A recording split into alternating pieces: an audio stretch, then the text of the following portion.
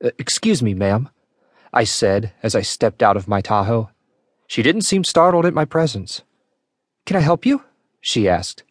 "Yes, do you have a cell phone? My truck won't start and my phone seems to be dead.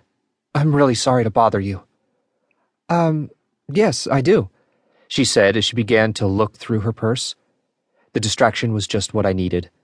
I lunged toward her and in one smooth motion placed her into a reverse chokehold, cutting off her air and her circulation.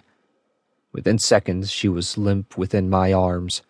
I popped the tailgate on my Tahoe and slid her inside, threw the canvas tarp over her and closed it up. It all took less than a minute. I climbed back in and began the drive to the chapel. I stood watching her as she began to awaken. I looked up at her, admiring my own work. One of the fun things about my work was seeing the look on sinners' faces when they realized their predicament.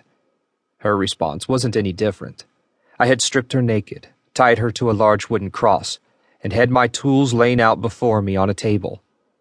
As she came to, the alarm finally registered on her face, and she began screaming. She went on like that for a few minutes before she actually spoke. "What's going on? Who are you?" she screamed. "Where am I?" "You know why you're here, sinner. God sent me to rid the earth of you." "For what? I'm not a sinner. I didn't do anything wrong. Why are you doing this? What do you want?" She struggled against the ropes as she screamed. "Nothing wrong, huh?" I walked over to my table. I picked up the Bible off of the table and turned to the book of Leviticus. "And the man that committeth adultery with another man's wife, even he that committeth adultery with his neighbor's wife, the adulterer and adulteress shall surely be put to death." I closed the Bible and held it up. This is the word of God, not up for negotiation. "What? Why? You don't even know me. Are you insane?" She kept struggling on the cross, trying to free herself, but not budging at all. I could recognize the look in her eyes. It had gone from fear to anger. It was as if she realized her fate and now chose to fight instead of beg.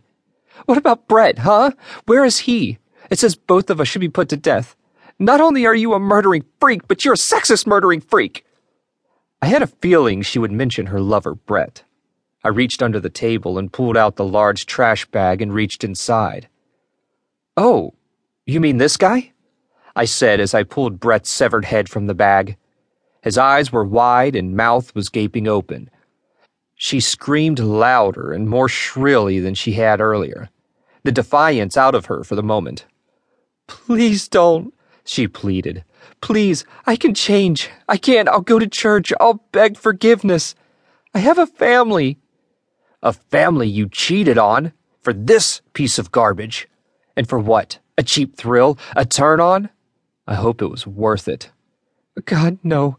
Please, God, help me," she cried.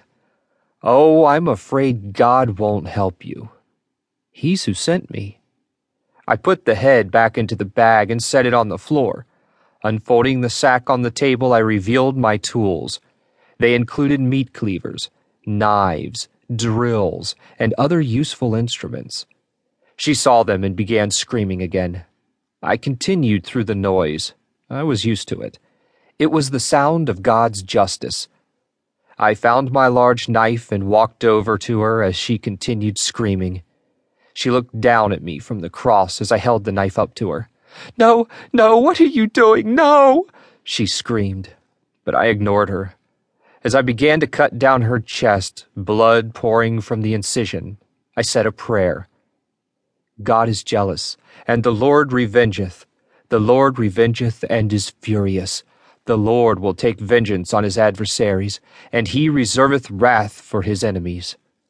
I prayed as I cut, blood pouring from her body and covering her in crimson as she continued screaming. It would be over in a few minutes, and then she would never be found.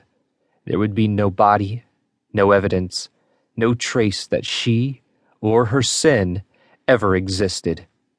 Blessed be the name of the Lord.